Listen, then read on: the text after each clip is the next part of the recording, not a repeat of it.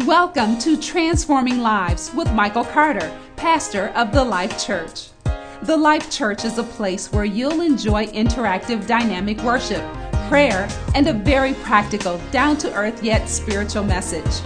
Our service times are Sunday morning at 10 a.m. and Wednesday night reboot at 6:45 p.m. Visit us at mychurchlife.org or on Facebook. Just search My Church Life and look for The Life Church. Now, let's join Pastor Mike. All right, this morning, we're talking about biblical money management and managing your giving, all right? Amen. So we talked about tithing a couple of weeks ago, right? And Brother Michael went over tithing. So we're going to talk about giving. And we have had notes that we were supposed to go by. And this first note said, a great giver's heart with a great giver's faith will result in great giving. So I want you to say this. I have a great giver's heart. And I have a great giver's faith. I am a great giver. So if you have the desire to give, but you don't have the faith to give, then you won't give. If you just want to give, but you don't have the faith to act on that, then you won't give. If you have the faith to give, but you don't have the desire to give, then you won't give. Because some people know what they can do. They just don't want to do it. Then they won't give. But if you have a desire to give and the faith to give, then you'll be a great giver. Winston Churchill once said, we make a living by what we get, but we make a life by what we give. So consider this or reflect upon this. Are you making a living or are you making a life? Are you so concerned about what you will receive that you forget to give? All right? All right, so we're going to talk just a little bit about the difference between tithing and offering. Tithing is giving a tenth, as we've learned, of all of your increase to your local church. So we don't tithe to a different organization. We don't separate our tithe and give it one place or the other. We give a tenth of all of our increase to our local assembly. That is our tithe. Historically, the tithe was used to help the priests and Levites to just make a living. So we have to remember that when the Israelites went into the promised land, God said, okay, this tribe, you stay over here, this tribe gets this land, this tribe get this land. And then the tribe of Levi, he did not give them any land because their job was to take care of the tabernacle or the house of God or the holy things, right? So there was no way for them to eat because remember, people didn't really use money. It was an agrarian system. So they grew everything, or they raised cattle, and they exchanged goods, right? But if you don't have anything to grow, you don't have anything to work with. You don't have anything to eat. So God said the Levites are to work in my house and everybody else is to give them a tithe of whatever they grow, whatever they have, just so they can make a living. The Levites were considered maybe like our deacons, people who worked in the house of God. But then there were the priests, right, who were also Levites, but they were the priests, direct descendants from Aaron, who spoke the word of God over the people. So from what the Levites had, they took a tenth and gave it to the priests, just so the priests could make a living, because they wouldn't eat. they didn't grow land, right? So that was just for them to make a living. All right, so we're going to keep going.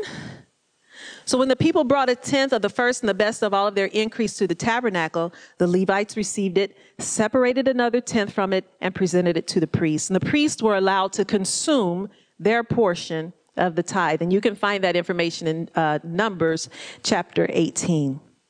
So from this, we can tell that tithing is the Christian's minimal financial commitment to God, because it only means that you make a living. And now we are priests and kings of God. So our tithe is just to sustain us, right? That's our tithe, is just to sustain us. Now the offering is an undesignated, unlimited amount given out of one's own free will to God. Okay, I'm going to say that again. The offering is an undesignated, unlimited amount given out of one's own free will to God. Giving an offering helps a person to grow in generosity, to grow in faith, and to grow in sacrifice. So number one, how does giving help us to grow in generosity? Proverbs 11:24 and 25 says, one gives freely, yet grows all the richer. Another withholds what he should give and suffers want. Whoever brings blessings will be enriched, and one who waters will himself be watered. So out of that verse, by giving, we grow all the richer still. But when we withhold, we suffer want. There's a little story that says a little child had a big Hershey bar, and you know how it has the individual parts, and they were just saving it until they got around all of their cousins, because it felt so good to break off a little piece and to share it with all the people around them. It made the chocolate taste better than hoarding it all to themselves. Because when we hoard things all to ourselves, be it food or money, or what happens to us usually? If it's food, we make ourselves sick because we eat too much. Or if it's money, we're buying or overspending, right? And then we put ourselves in a bad place, right? If we hoard to ourselves, if we overdo anything, we get out of balance, right? We get out of balance. So we have to remember, the one who gives freely grows all the richer. Another who withholds what he should give only suffers want. So when are you most likely to give? I need answers. When are you most likely to give? When are you most likely to give? That's it. When you have more than what you need at the time. That's when you're most likely to give. But how do you have more than what you need at the time? You listen to the Holy Spirit, and when he says give, because that's the only way you'll be enriched all the more. So you have to trust God in the process, right? Amen. When we decide to give, we're declaring that we believe God will supply for every current and future need. And when you decide to give, you show that you trust God. Matthew 6:19 through 21 in the English Standard Version says, do not lay up for yourselves treasures on earth where moth and rust destroy and where thieves break in and steal, but lay up for yourselves treasures in heaven where neither moth nor rust destroy and where thieves do not break in and steal. For where your treasure is, there your heart will be also.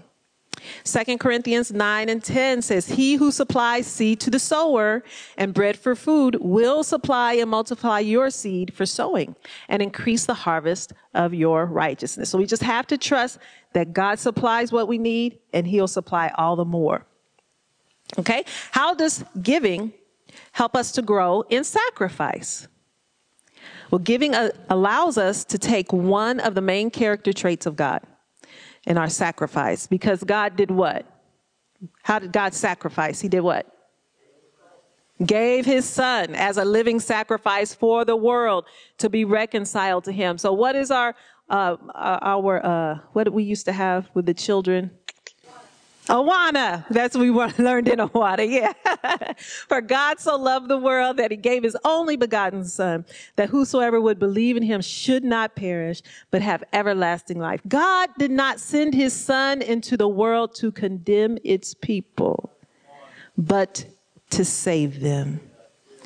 So when we give, we take on that character trait of God, of sacrifice, to save, to help save somebody else. We cannot save like Jesus did from sin because we're not him, but we can help save people out of a bad situation by our giving.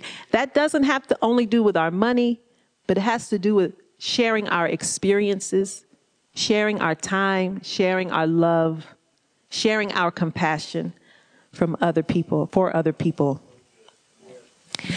Who can you save from a bad situation as a result of your sacrifice? And it is a sacrifice. Giving time and attention to people, it is a sacrifice. Hebrews 13:16 says, do not neglect to do good and to share what you have, for such sacrifices are pleasing to God. Here's a spiritual principle, and this always works. It says, wherever you put your energy is what will increase in your life. Wherever you put your focus and your energy is what will increase in your life. No matter what it is, good, bad, or indifferent. If you put your energy into, I want to accomplish this goal, then that will be increased in your life. If you put your energy into, I want to save this amount of money, and you put your focus there, that will be increased in your life. Another way to say the same thing is you reap what you sow, right? Another way to say the same thing is give, and it will be given back to you. A good measure, pressed down, shaken together, running over, will be put into your lap. For with the measure you use, it will be measured back to you. If you put your energy into being open to give generously as the Holy Spirit leads you and as you've decided and prepared for, then you will always have whatever it is God is asking you to give. And you will always be supplied with more to give when the time arises, right? So you have to be open to the Holy Spirit to allow him to lead you in what to give. God has given many promises in the scripture to meet all of our needs, all of the needs of the person who gives generously, not grudgingly, not moved by negative emotions or under compulsion like duress or pressure or intimidation. So if somebody comes up to you, a family member, friend, whoever, I need this now, and I know you have it, you got to give it to me. If you love me, you give it to me. No, that's duress. That can be intimidation. You are not obligated to give out of that. What I would suggest is you say, okay, stop. Let me go pray about this. Let me look at my financials, and if I can give this, and I'll get back with you. Most of the time, anything that has to be done right now, it's not a good idea, right? You need to be thoughtful about it. 2 Corinthians 9, verses 7 through 8. Each one must give as he has decided in his heart, not reluctantly, not under compulsion, for God loves a cheerful giver. So when you prepare to give something to somebody, then you're usually happy about it because you know you've afforded it. Even if you've had to save up or whatever, you got it. It makes you feel good to give it, right? Because you've decided in your heart what to give. God can bless you with everything you need, and you will always have more than enough to do all kinds of good things for others when you do it that way. Amen? That was 2 Corinthians 9, 7, and 8. Proverbs 19:17 says, whoever is generous to the poor does what? They lend to the Lord. And what is God's promise back to us? He will repay him for his deeds. So you don't have to be worried about lending to the poor. God will repay you because they can't. If they're poor, right? They can't repay you. Proverbs 11:25 says, whoever brings blessings will be enriched, and one who waters will himself be watered. So let's remember the Bible. It's an Eastern book, right? And it's an agrarian book. So many of its analogies are not common to us if we're not farmers or we don't work in agriculture. We often hear that giving money is sowing a seed. And sometimes the word seed is a metaphor for giving. Like 2 Corinthians 9:1 says, God gives seed to farmers and provides everyone with food. He will increase what you have so you can give even more to those in need. Okay, so that's one instance of where seed is a metaphor for giving. In Mark chapter 4, verses 1 through 8 and 13 through 20, it says, can you find it for me quick? Because, I'm slow. Mark chapter 4, verses 1 through 8 and 13 through 20. In this passage, a farmer is used in the illustration as the one who scatters seed generously in a field. But in this instance, the seed is a metaphor for the word of God, or the message of the kingdom of God, or the message about God's way of doing things. So what I'm saying is that we're not giving to receive a 30, 60, 100-fold harvest if we're giving money according to the word, because in this passage, the seed is a metaphor for the word of God. Okay? So it says, And again, you said verses 1-8. And again, he began to teach by the sea, and a great multitude was gathered to him, so that he got into a boat and sat in it on the sea.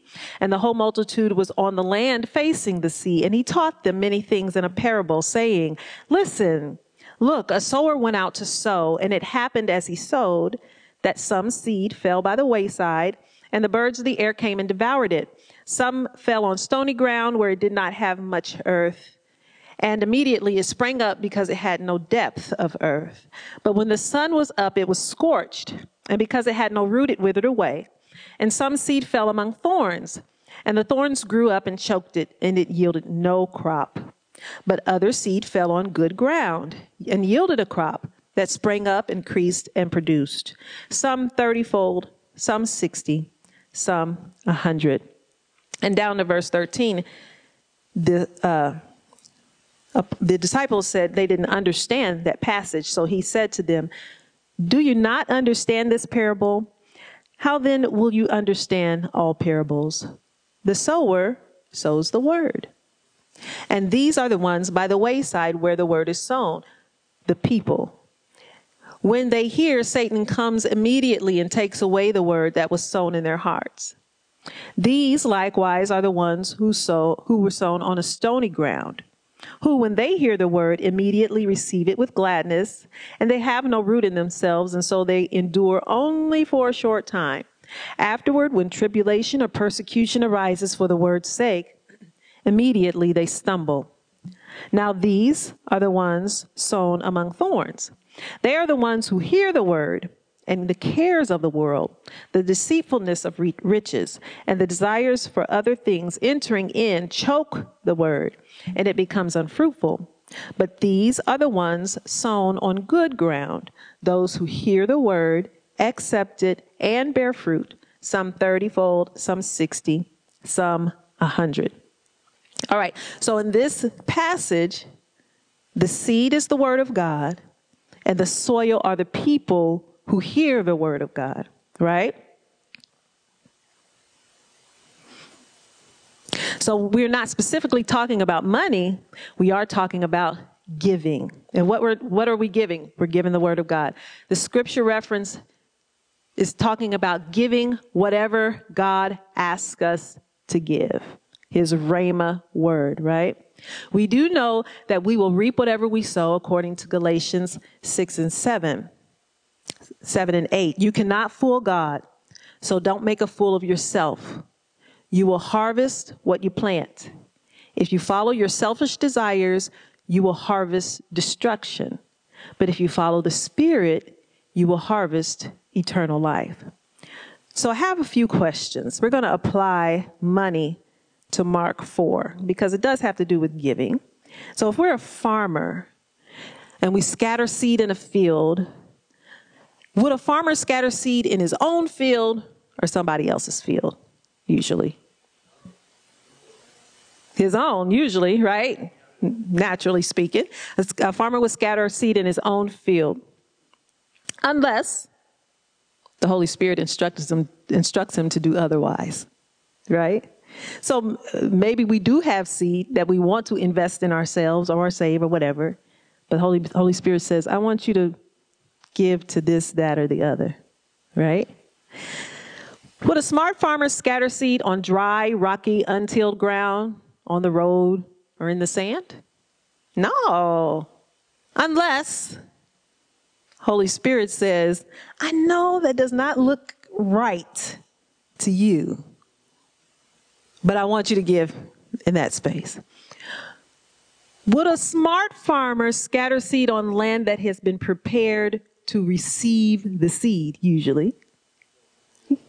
Yeah, smart farmer. If you see that it's prepared to receive the seed, then yes. Unless you're deceived by what you see and you're looking on the outside and not looking at the heart. And the Holy Spirit says, I know that looks like the perfect investment, but that's not the right one. So the whole point is to be connected with the one who gives the seed. Be connected with the one who gives the word, right? So we know where to scatter our seed, where to plant, where to invest. If I'm a smart farmer who wants a large harvest, then I'm going to do everything within my power to produce that harvest, including investing in the best piece of land, toiling the soil, keeping it watered, spreading good seed in the most productive area that gets the proper amount of sunlight or shade. And I think that's about all I could do at the time. But later on, I need to go back, and I would need to pull the weeds and try to keep the bugs from destroying the crop and make sure the seed is watered, right? And if I do that, everything else is out of my hands. And at harvest time, I just reap what God has allowed to grow. So that's part of our responsibility, doing everything we're supposed to do to make sure we have created an environment for things to grow 30, 60, or 100-fold. But when we've done all we can do is allow God to do what he's going to do and receive what he's allowed to grow. If the field represents people, then I'm going to give my time, I'm going to give my energy, I'm going to give my love and my effort. This is my investment into people. I'm going to do my part to make sure they're developed and they're refreshed, and that I provide a place of shade away from the heat in their life. I'm going to stay in prayer for them. I'm going to keep the weeds of the world away from them through my prayers so they won't be destroyed. If I live like this with a life for others, then at the end of my days, I will see what God has done through my service. So sometimes you don't see it until way after the fact. And you get in places and you feel like, God, I've been trying, I'm struggling, I'm doing all this, I'm doing all this.